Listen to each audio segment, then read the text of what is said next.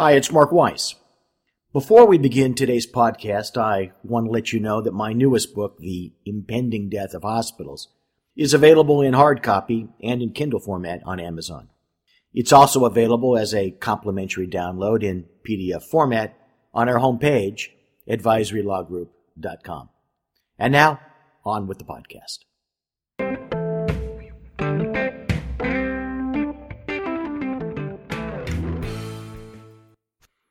At a time when telemedicine and telehealth are poised for rapid expansion, many state medical boards are doubling down on what appears to be their true purpose, enacting and enforcing anti-competitive measures to protect those already licensed in the jurisdiction.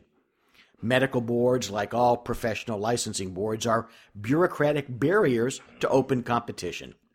Sure, they justify their existence as protection of the public, but laws governing consumer protection don't necessarily require state licensure as opposed to state registration, as opposed to the even lesser deemed submission to state discipline. The problem with bureaucracies is that once created, they never want to destroy themselves, somehow protecting the jobs and the power of petty politicians outweighs the harm they cause to society. Yes, harm. They cause harm by way of higher prices and a restricted supply of regulated professionals. In the end, because the force of the future can't be stopped, that protection simply means that those within the protected class will be disrupted from outside as opposed to from within. Take a look, for instance, at what went on in states like California. While the medical board went about its job of protecting in-state physicians, the rest of the bureaucracy woke up to the fact that there was a physician shortage.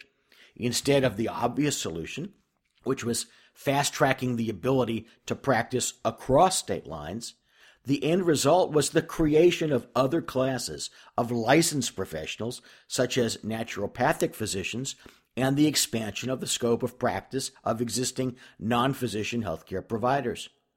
Look, it's time to stop the BS of medical boards, state bars, and other relics of the past, and to acknowledge what they are: officially endorsed engines of anti-competitive behavior. I'm not saying that we need to do away with consumer protection. I'm not saying that we need to do away with disciplining bad professionals. I am saying that we need to put those police powers in a box by themselves and drop the rest of the shenanigans that no longer pass the laugh test. One more thing before you go. Make sure that you catch every episode of the Wisdom Applied podcast by subscribing online at www.advisorylawgroup.com. While you're there, don't forget to check out our other complimentary educational materials. They're all free, and they're there for your benefit, so take advantage of it.